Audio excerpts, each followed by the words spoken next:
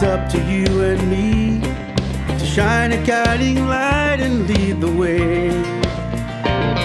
United by our cause, we have the power to pursue what we believe. We'll achieve the realization of our dreams. Hello and welcome to this episode of New Horizons. Thanks for your company once again. I'm Vaughan Bennison. For the time being, this will be our last episode in the series on people with multiple disabilities.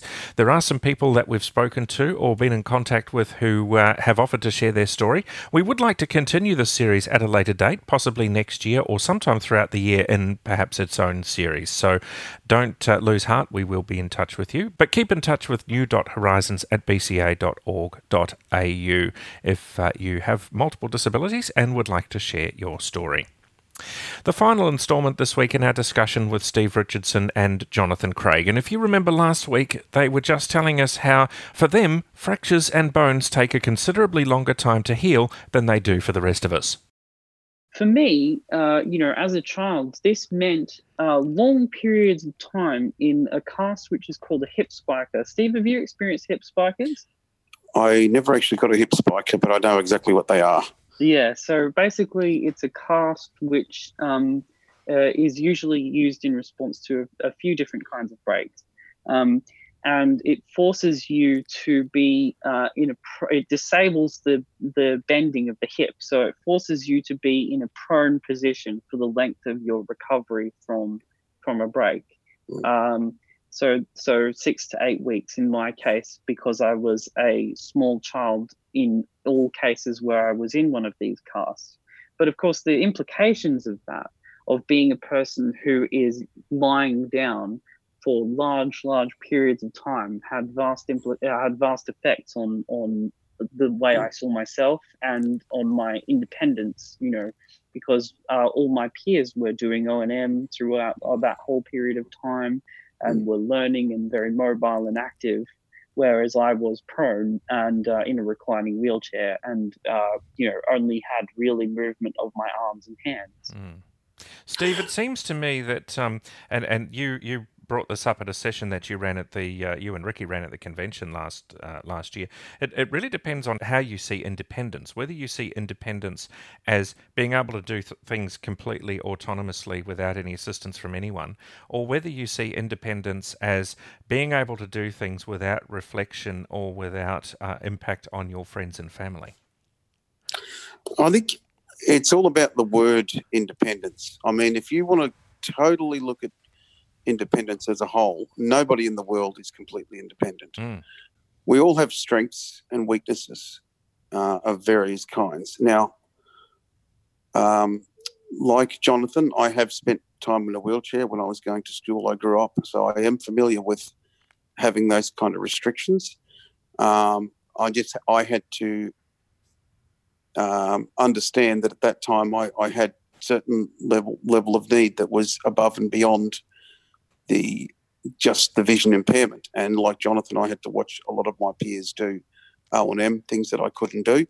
Fortunately for me, I was able to do a lot of that later, but I've also had to accept that there are going to be times when I won't be able to do that. And like Jonathan, I think I've come to rest pretty easily with the judgments. Usually they're made by people who just don't understand, and I don't particularly blame them. I haven't been through that. What you do learn a lot, and Jonathan, you'll probably agree with this, you do learn to be patient. You learn a lot of patience because you've got a lot of time. And the emphasis is always on trying to, nowadays with bone conditions, to try and get you mobile as quickly as you can. But sometimes when you're mobile, it might be, for me last year, it was a 4 to 6 week experience on a walking frame because I couldn't weight bear. So my figure is you take independence in whatever form you can get it. I think a lot of people now understand that pain can have significant impacts on a whole lot of things, your physical well-being and also your mental health. And I imagine that at different times, both of you have experienced fairly significant long-term pain. How does that impact on you, do you think? How's it made you feel over time? Oh, that's a really interesting question. I think that I probably have a higher tolerance to pain, possibly. It's hard to say. Sometimes when you don't have pain for a long time and you get it, I think my tolerance to, I remember when I was a kid, I had several femoral fractures. I think they were probably the worst because it's a big bone, especially if it was displaced and the bone was moving around. Every time I used to really be quite anxious about wardies coming along in hospital because usually they were pretty rough and they didn't quite know what they were doing. And so they'd lift you and your bone would move and it would be incredibly painful. While I certainly feel the same or similar pain as an adult, I think probably I've got used to dealing with it now a little bit better. While I still feel it, while it's still very inconvenient and pretty sore, painful, if you like the pun. I think over time I've probably learned to accept that that's just the nature of the beast. I think the ones that probably annoy me more are the little ones I'm getting at the moment, where there is what they're calling a bone fleck, which is a very, very minor fracture. What happened last time, because the screws in the plate were damaged, the plate was starting to move and it was starting to take some of the bone away with it. And so it was a really little fracture that they can barely pick up with an X-ray. And even my GP was like, I don't think it's anything. And then we did a CT scan and, of course, the screws had fractured and there's a little tiny bit of bone moving. And so you can be sitting here like I am now with no pain whatsoever, but you get up and start moving around and you feel these sharp stabbing, annoying pains. And they are longer term because there's nothing going on. They can't quite figure out how to handle it. It lasts for longer. A proper fracture will be very, very, very painful for maybe a week, or even if they put a plate in like they have done, or a nail in like they have done. Usually the displacement, the behaviour of the fracture will change, and you won't feel pain when you move around like you did before.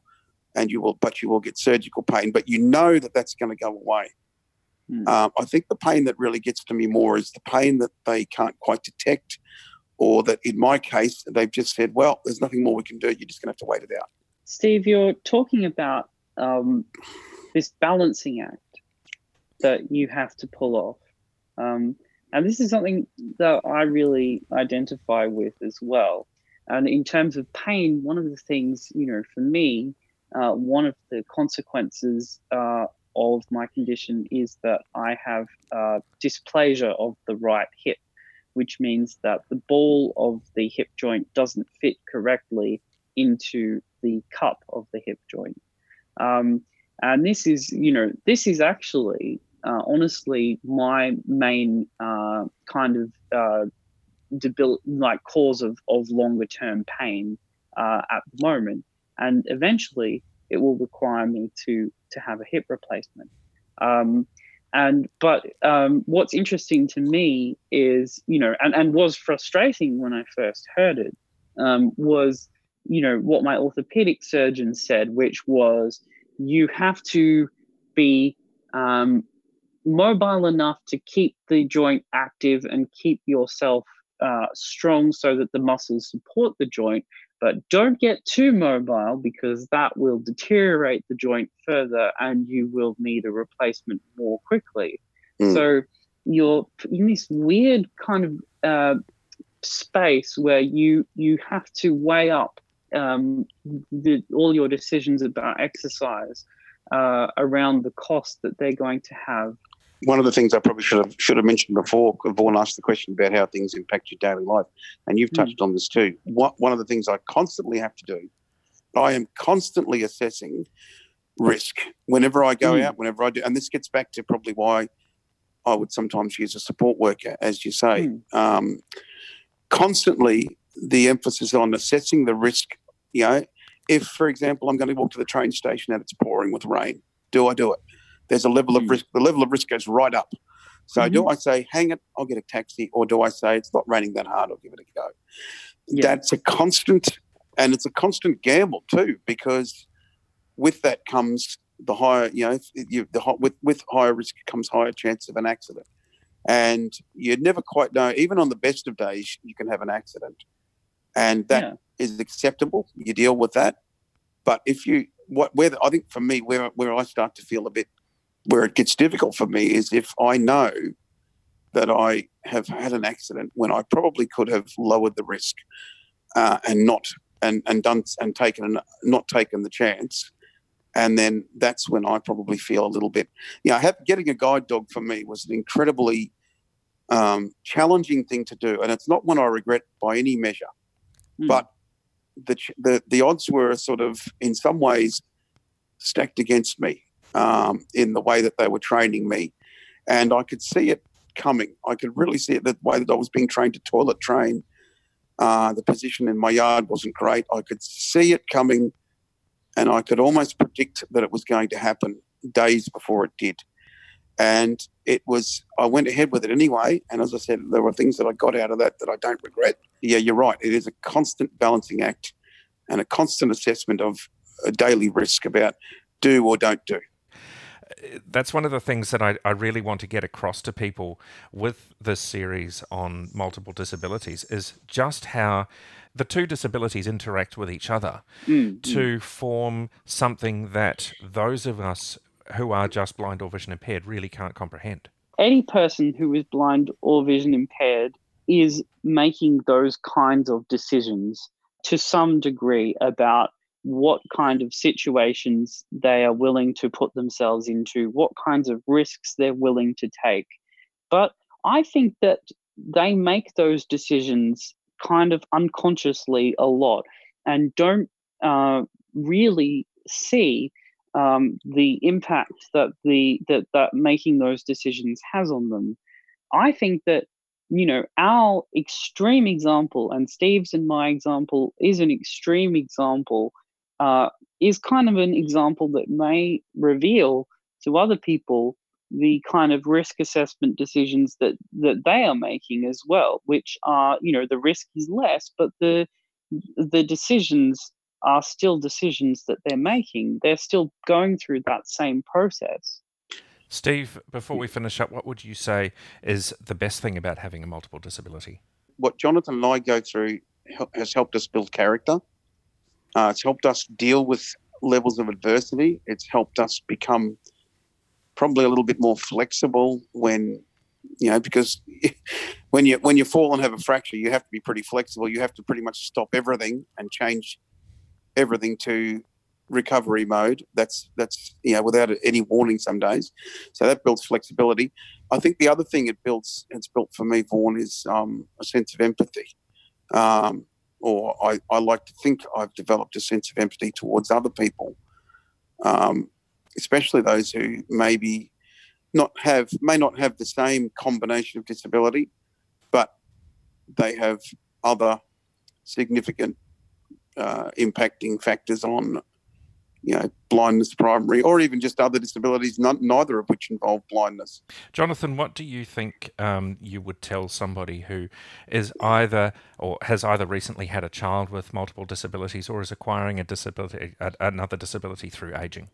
There is always an approach that will work, and you will find it through seeing your case as an individual case and not being influenced by the habitual solutions to problems that other people may use or suggest. Jonathan Craig, ending our series there on people with a multiple disability. Don't forget the email list that Blind Citizens Australia has set up for people with multiple disabilities. If you're interested in that, get in touch with the BCA head office and they'll inform you as to how you can subscribe to that email list. You can call 1800 033 660, 1800 033 660. The email address is bca@bca.org.au. In the meantime, I'll talk to you again next week. We'll achieve the realization of our dreams, of our dreams.